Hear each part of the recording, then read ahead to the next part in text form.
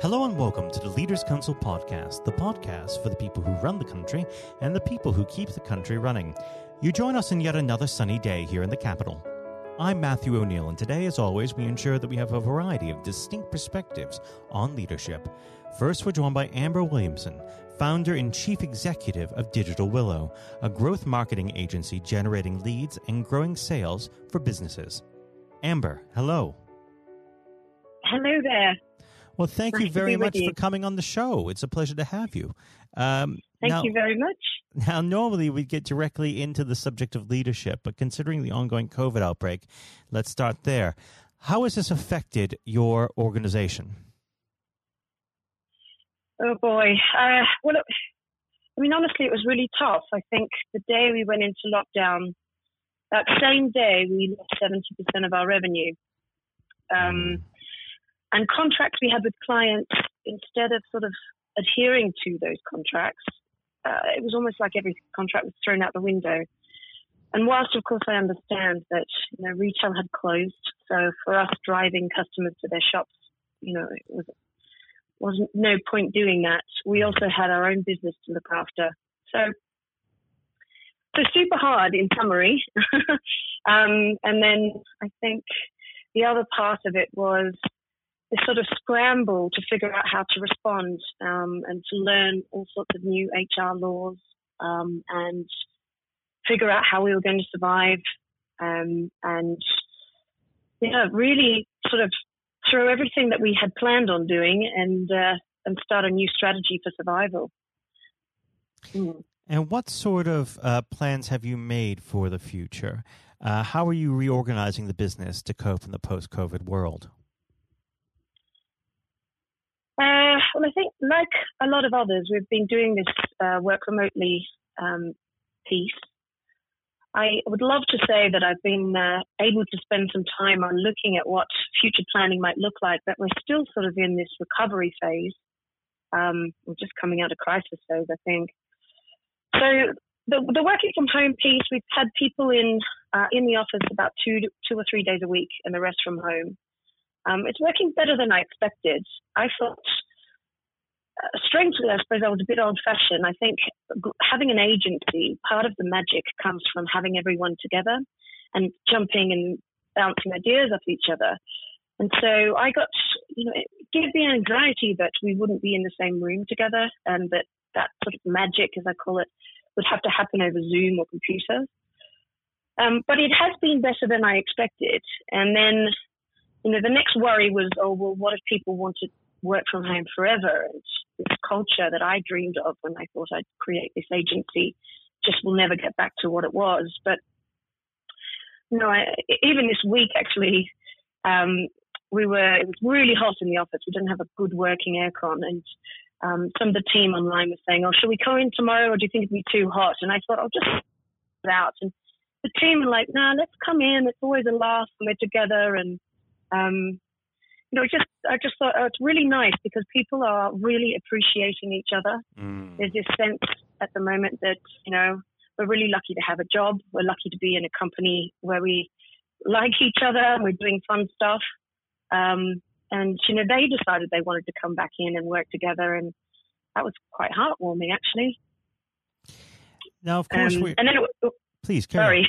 Please carry on. I was just going to say it was then, it was a fun day. I think what we're trying to do is make the office a fun place to be at the moment because it's so easy to focus on the fear and the crisis, and the news hasn't been particularly positive. So I've been trying to make a space where we can have a laugh, even if it's a laugh at our own miseries, So yesterday we were coming up with songs to some terrible 80s music, switching words around, like it's raining leaves, almost like we were hoping some sort of witch dance would encourage business to walk through the door. But we're having a laugh together, and I think that means it's a wonderful thing about a nice agency. You're in it together, so it's an extra set of family, maybe even one you like, you like working with if I'm lucky. And it is so important to have that good culture within the office, isn't it, for productivity? Now, of course, we're here to discuss the concept of leadership. I always like to start this part of the conversation off by asking the same simple question. What does the word leader mean to you? Leader. I think if I think about my own leadership style, many years ago now, maybe 10 years or something, I read this book by a guy called Sean Anker called The Happiness Advantage. And it really struck a chord with me because in it he talks about, he's a Harvard graduate, and he talks about looking at management styles of people that have been sort of led with the stick and people that have been led with the carrot, if you remember that old saying. And I think that, people that are led with a carrot just perform so much better. If you're encouraged, if you're supported, if somebody understands your concerns, then you have a chance. Whereas if you're yelled at or ignored or you're not included, you're just sort of told what to do and not to make a fuss about it. I think it has an overall effect on your performance. I think there's a really strong correlation between the two. So I suppose it is about being empathetic to the team. It's about figuring out how I can make them the best version of themselves. And of course, to make some really tough decisions. Certainly this year, it's been a bit of that. And to come out with a vision that hopefully everyone can back and get behind. How would you describe your day-to-day leadership style? I think I say I'm quite empathetic, which I think has been sometimes a hindrance, and that's mostly very helpful. I think I try and understand where he's coming from, and also try and assume most people are trying to do their best, and give them the chance to hear where they're from and respond accordingly. And I think if you start in that way, then you set a precedent for how you expect others to behave, in a professional but in a positive, polite, forward-thinking manner. And hopefully that leadership style gets mimicked. But yeah, so I'd say very collaborative. Definitely, it's important to have a laugh every day as much as possible. Actually, we've just started implementing this. It's not mandatory, but it's encouraged every morning when we log on, especially when we're not together, just to say one thing that we're really grateful for, or one thing that one of our team members did that we really appreciate. It's amazing how just setting your mind, almost like an exercise to maneuver the brain muscle, to think in that way can set the tone for the rest of the day. I've been really impressed with how that's maybe coming out of COVID. So I think we'll keep that one up. Where would you say you derived your leadership style from? Did you have a particular role model, or have you been shaped more by circumstance? I think, I've had, I had a great boss back in Australia, Mark Code. But I also had some real shockers, which I won't mention the names of. I think you see their leadership and you think, well, I'm going to take some from that book and some from, and definitely not do some of the other things. I think also being a female has also taught me a certain level of resilience. Being ignored for management positions, being knocked back just because of the sort of builds you up a certain confidence and strength in yourself. So, yeah, and I guess I was lucky because there was some innate empathetic qualities that I've already got. I mean, I love people. I love figuring out how they tick and trying to help them. So pull all that together and there's the foundation. But, it's always something you've got to work on and you can always do better. Now, unfortunately, our time together is drawing to its close, but before I let you go, what does the next 12 months have in store for Digital Willow? So I'm very excited about where we're going. I think that, in an ironic kind of way, the one good thing that's come out of COVID is that particularly people of a certain age, directors, senior managers, CEOs, that didn't maybe grow up with digital, have now, the pennies really dropped. So they know that, we're all communicating on Zooms. They know that they need to be in this digital world. So for us, that's wonderful because we don't have to do that education piece before we can start talking about how we can grow businesses. And I'm hoping to really accelerate some of the companies we work with. We're hoping to turn things around. We need to get the coffers back into the state they were before Brexit, before Corona. And just keep doing more of the good stuff, and try and get back to a place where we feel like we're, we've got the front foot forward. We're not just reacting to crisis, because that can be exhausting. Well, Amber, thank you very much for coming on the program. It's been a pleasure having you, and of course, we'll have to have you at some point in the near future. But for now, I think all that's left to say is goodbye. Okay, thanks so much for having me. That was Amber Williamson, founder and chief executive of Digital Willow. And now, if you haven't heard it before, is my exclusive interview with our chairman, Lord Blunkett. Lord Blunkett, welcome. Thank you very much. It's very good to be with you. Well, of course, nothing is being said at the moment other than COVID-19, which we must touch on. What would your message be to small businesses who are trying to keep going? Well, I think the last ones standing will be the ones that thrive when we get back to some sort of normality. So it's have confidence and courage. Obviously take advantage as far as you can of the government help. I think that Rishi Sunak, the Chancellor, has gone about as far as you could have expected in the circumstances. There are obviously small businesses that fall between the cracks. Those who don't have defined premises can't benefit from the business rate waiver, have not really been able to demonstrate that they can adhere to the PAYE for furloughing staff, and of course whether they can receive the grant, 10,000 or 25,000. All of those who can are obviously able at least to benefit from that for the time being and look to the future. But I think the second thing to say, and they don't need me to tell them this as a politician who did once do a business studies qualification, which is that it will be a different world, and being able to think about how that world will look in a year's time and be creative about it and learn from not just what's happening to you at this moment in time, but to others around you and the sector that you're working in, that will be really important. Do you feel that the long-term effects of the COVID-19 outbreak will in some ways be positive for British industry? Well, only in the sense that people are having to be creative, they're having to adjust and innovate. Therefore, they're thinking about more productive, if you like, greater productivity ways of delivering the same service or delivering the same products. And in that sense, I think we'll have temporarily at least very much higher unemployment than we've become used to, but we'll probably have a burst of productivity, which will help with the recovery. Whether it will help with the inequity of the way in which our economy is imbalanced, both between services and productivity and the production of goods and services, I'm not sure.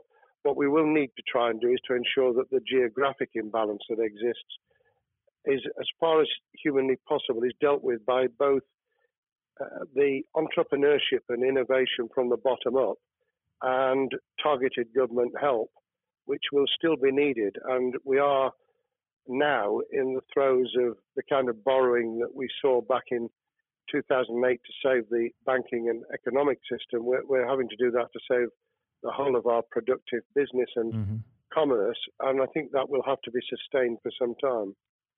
Do you feel that people will take a second look at global supply chains in the wake of this outbreak?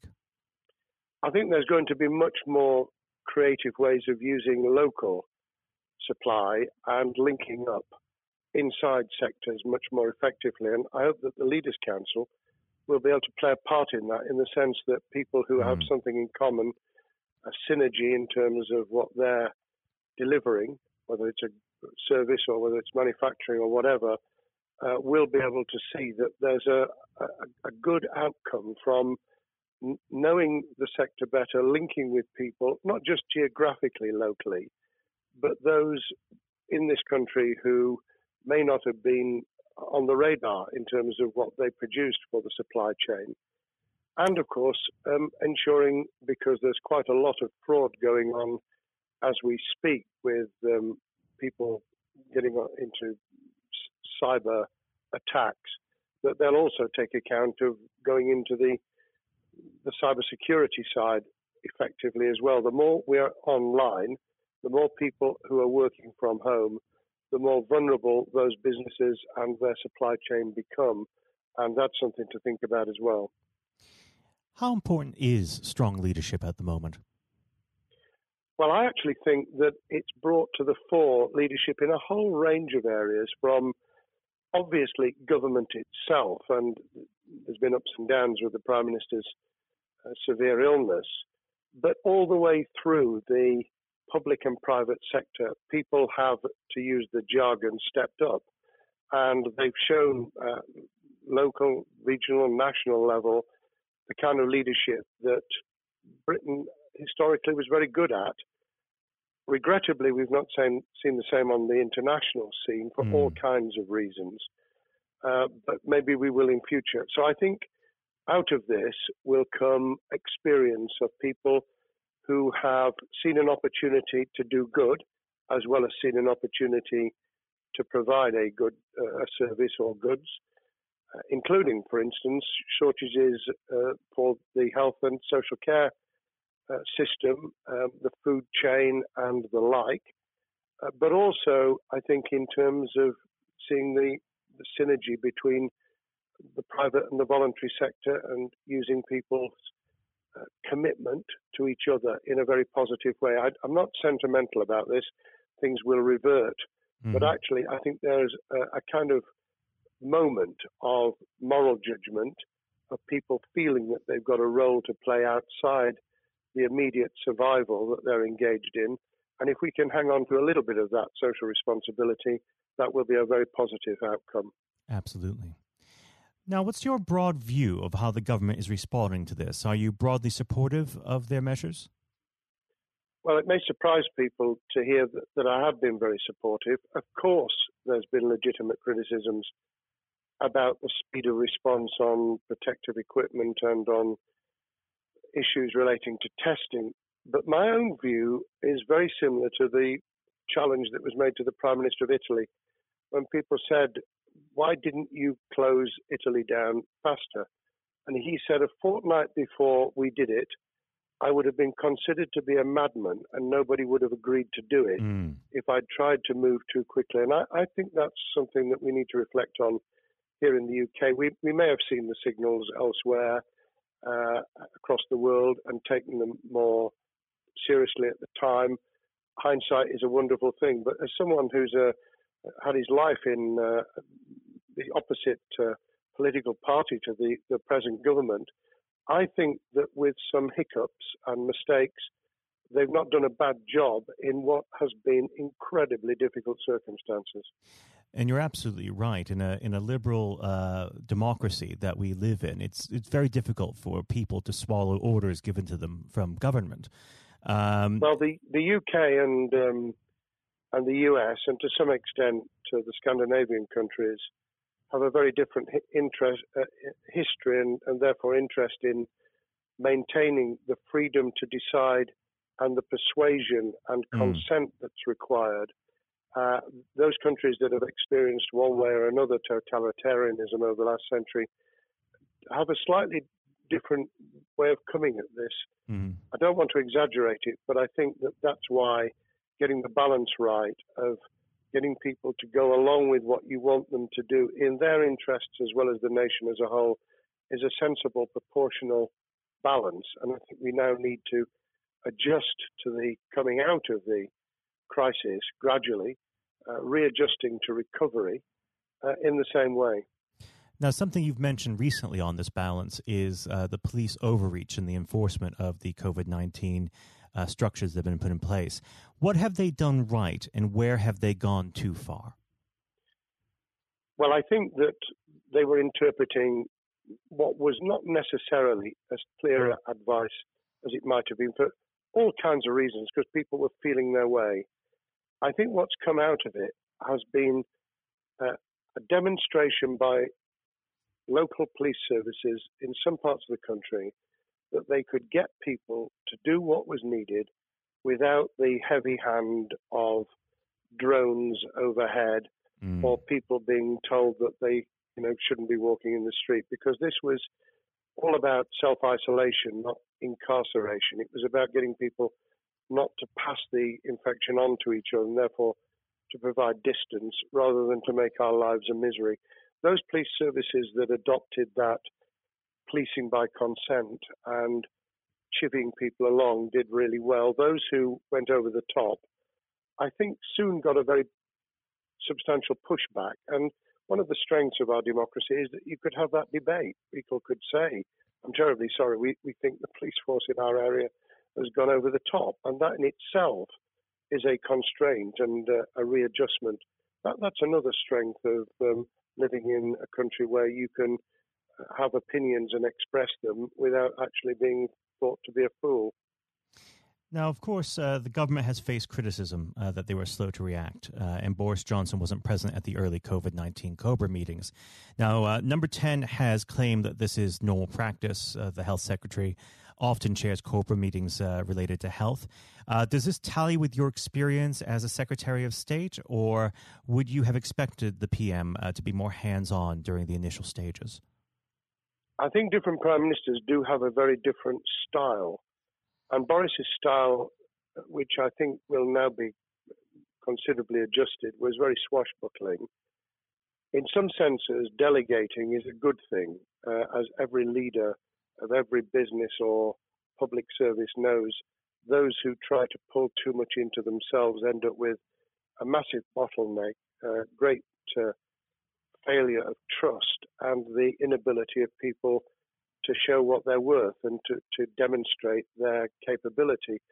So I'd be very wary of jumping in and saying he was wrong to delegate the essential COBRA meetings. What I was surprised about was that he didn't chair the first couple, because my experience with Tony Blair for the 8 years I was in Cabinet was that Tony was a great delegator, but he would get a grip to begin with, watch what the difficulties were, and then give people direction and confidence to be able to get on with it.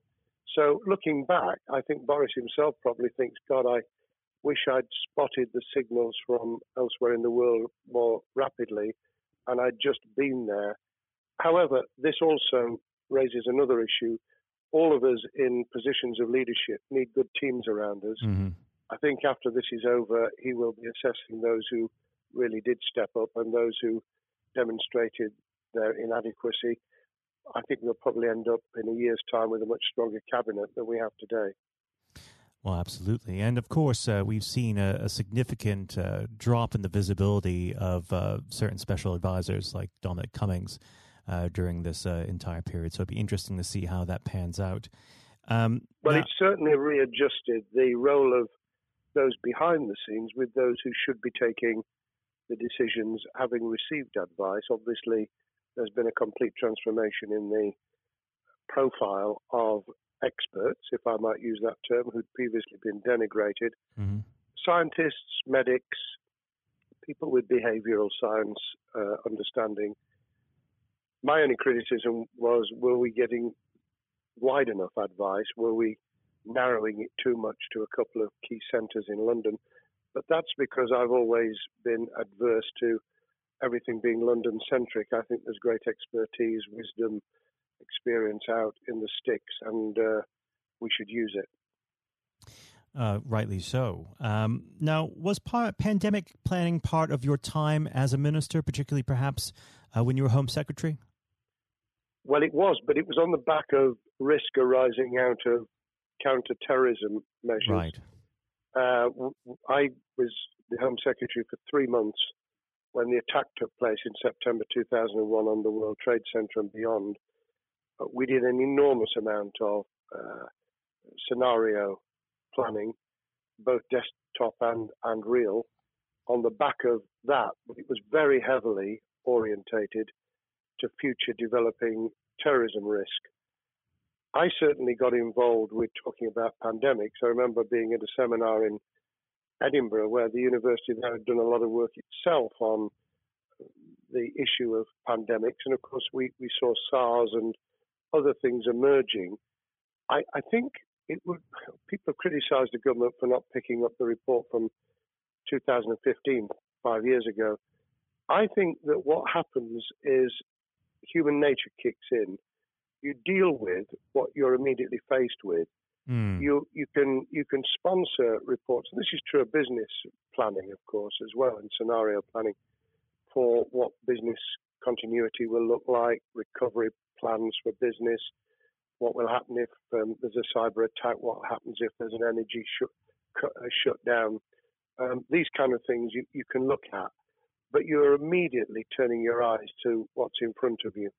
And had we picked up a bit more on the danger from Ebola and SARS and what have you in the past, then we might have said, what if something hits us in the developed nations that we don't have a vaccine for, that we can't immediately whisk up protective materials or equipment, or for that matter, medicines that help with recovery, all of which we now see are a danger. I think this will make an enormous difference to the planning for the years ahead. I hope it will be widened so that we don't just look at what's happened, because very rarely do you see something exactly repeat itself. Some of the circumstances will be, but others won't. So that's why I've put emphasis in what I talk about on looking at the other virus, the cyber attack scenario, which could be just as dangerous in a world of just-in-time provision. One of the miracles of the modern developed world, except for the very poor, has been the distribution of food. A lot of it on computerized, technologically advanced systems. If that were to come down, we'd be in real trouble. So I think we need to think those sort of scenarios as well. So have a full plan across both sectors, biological warfare, pandemics, and cyber warfare. Yes, and to do so on different levels. I think, again, thinking global but acting local, we need a lot more to think about what would happen if something took shape that actually broke down those national and global chains and how we would cope. And without, obviously, we've got enough fear and anxiety to last a lifetime. Without creating even more anxiety, we can think about those things for the future in a more rational way, I think. Now, aside from the physical threat of the virus, one of the things that people are vastly worried about is the effect on the economy, not just national economy, but also the world economy. Now, it has been said by certain parties, and I'd like to garner your thoughts on this. Is there a danger of the effects of the lockdown being even worse than those of the virus? Were it be prolonged, I fear that balance would tip the other way. It is about proportionality. It is about balance. It's the wisdom of Solomon, really, to get the moment right when you start to move and then to move quickly. There's no doubt whatsoever that we are stocking up, not just on the economic and employment front, which will be devastating enough, but on the health and social well-being front, enormous challenges. And they will need careful handling because there's a lot of people whose lives, for a variety of reasons, are at risk in the future on a scale that we've been dealing with over the immediate handling of the pandemic, concentrating really hard on those affected by COVID-19, those sadly who have died or been seriously incapacitated. That will roll over into the economic, the social, the mental health and cultural well-being of the nation, and that will need all of us to pull together as well. Absolutely. Now, do you believe the government's doing enough for business? I think that the speed of reaction once the scale of the pandemic was clear was very good. I've praised Rishi Sunak for his action. Remember, a chancellor who only just come into office was planning to deliver the budget in the middle of March and has had at least three equivalent budgets since. I think he's handled it very well. Understandably worried now about what we're doing to our economy. The level of borrowing is sustainable because of low interest rates, but it reaches a point, of course, where it tips over so that you can't then do the kind of structural investment requirements that the government were laying out before and in the March budget. And those will have their consequences as well as a planned payback over many years. I think we've learned something over the last few months. We needed to take immediate action.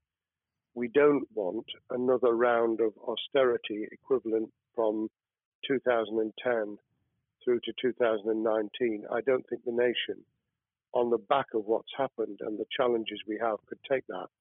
And therefore, we need a different plan, economic plan, over a much longer period, just as we did from the Second World War all the way through to 2002, when the final American loans were paid off. Now, of course, one thing that's on everyone's lips, how much longer do you believe that the lockdown can go on for? I believe that we need to be substantially back in action as an economy in June. This obviously is led in terms of places where people would meet in large numbers, having to adjust to the fact that it will be longer for them. And sadly, that will involve business closures. It's why the Chancellor extended the furlough scheme to the end of June. Mm-hmm. But unless we get things moving in June, I think we'll run into the summer where all kinds of services and industries will have a chain reaction effect. And what happens with one will then have a major impact on another. And then you get the skittle effect where things get knocked down that you hadn't perceived were going to be affected. So I very much, if I were in government, and I always think of things in that context, what would I do if I were in government? I would be on the side from the second week in May, on the side of the hawks in terms of saying we've got to start moving, and we've got to do so with the collaboration and cooperation of the public who have got the message, who did behave, who responded magnificently. Let's try and get back, perhaps, doing things differently for a time, but substantially getting back to business as usual. And unless we do that, then those areas that can't and wouldn't expect to be back in action immediately get pushed further into the middle of the year and the autumn, and then they become unsustainable. Now, of course, one of the other major developments we've had recently are the changes in the Labour Party. So if we could just speak on the Labour Party for a while. This might sound like an obvious question, but how does Sir Keir differ from Mr. Corbyn? Well, I'm biased because I believe the Labour Party has come out of 4.5 years of a black hole of a nightmare, where it neither represented a credible opposition nor an electable government, and the combination was to let those who supported the Labour Party and needed some of its policies let them down very badly. Sir Keir Starmer both is a highly intelligent, professional lawyer who, as Director of Public Prosecutions, led the service well, had to take difficult decisions at a time of austerity, understands the world beyond Labour members, but has been able to do business with those who originally supported Jeremy Corbyn and was able to command support from them. His creation of a balanced shadow ministerial team has been very encouraging. I supported Lisa Nandy, who he's made shadow foreign secretary, because I thought she understood the north of England and the disaffected former Labour voters. But I believe that Sir Keir has taken on board those who have something really sensible to offer.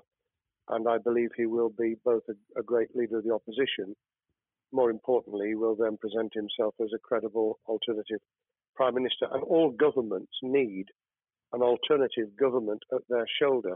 It was true of us from 97, and it took the Conservatives some time to recover and to get to that position, but they did, and the Labour Party will, and that's crucial for our democracy. All of us need to understand and appreciate that a living, breathing, functioning democracy requires a credible, confident, and in many ways supportable opposition, as well as a government that we clearly want to do well, because none of us want, as we didn't with the COVID crisis, none of us want the government to fail.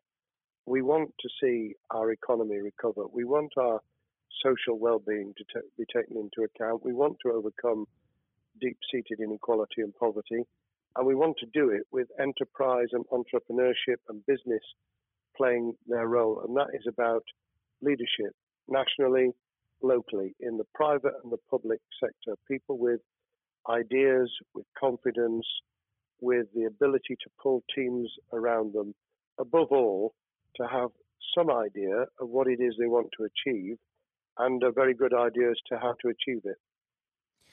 Now, of course, one of the biggest problems Secure is facing will be tackling the party's anti-Semitism problem. There has been a recent internal report that has been quite damning. What's your response to that report, and what does Secure need to do in response? Well, there are two reports. One which is being produced by the Equality and Human Rights Commission, which he will, and has already indicated, will implement in full. The second was a leaked report put together by the supporters of Jeremy Corbyn, 800 pages of private interchanges on social media, which he has, Keir Starmer, set up an investigation to identify who did it, who leaked it, what the content was, does it have any salience and lessons for us, and where necessary, action will be taken. So I hope that as he moved very quickly to reassure the Jewish community, so he will be able to take the necessary steps to back up that reassurance with the kind of actions that says that this was a blight on a historic, great political party that all of us were ashamed of. We've been able to put that behind us and to move on to facing the future with confidence. What's the one key thing that Secure needs to do to restore Labour as an election-winning party?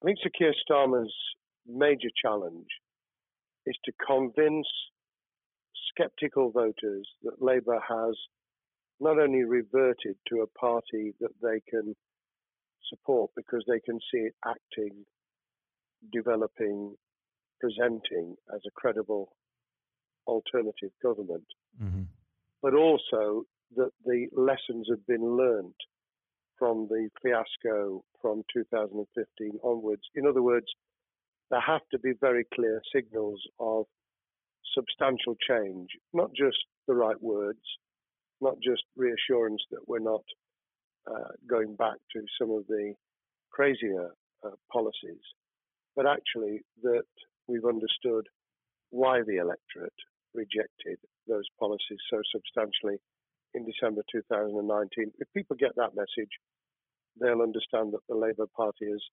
changed, as it did in the 1980s and early 90s, to become the electable government with the greatest majority in historic majority, even greater than 1945, which I was privileged to be able to take advantage of in 1997 when I joined the cabinet. Now, I know what your answer is going to be to this question, but indulge me. Do you think Secure has what it takes to be PM?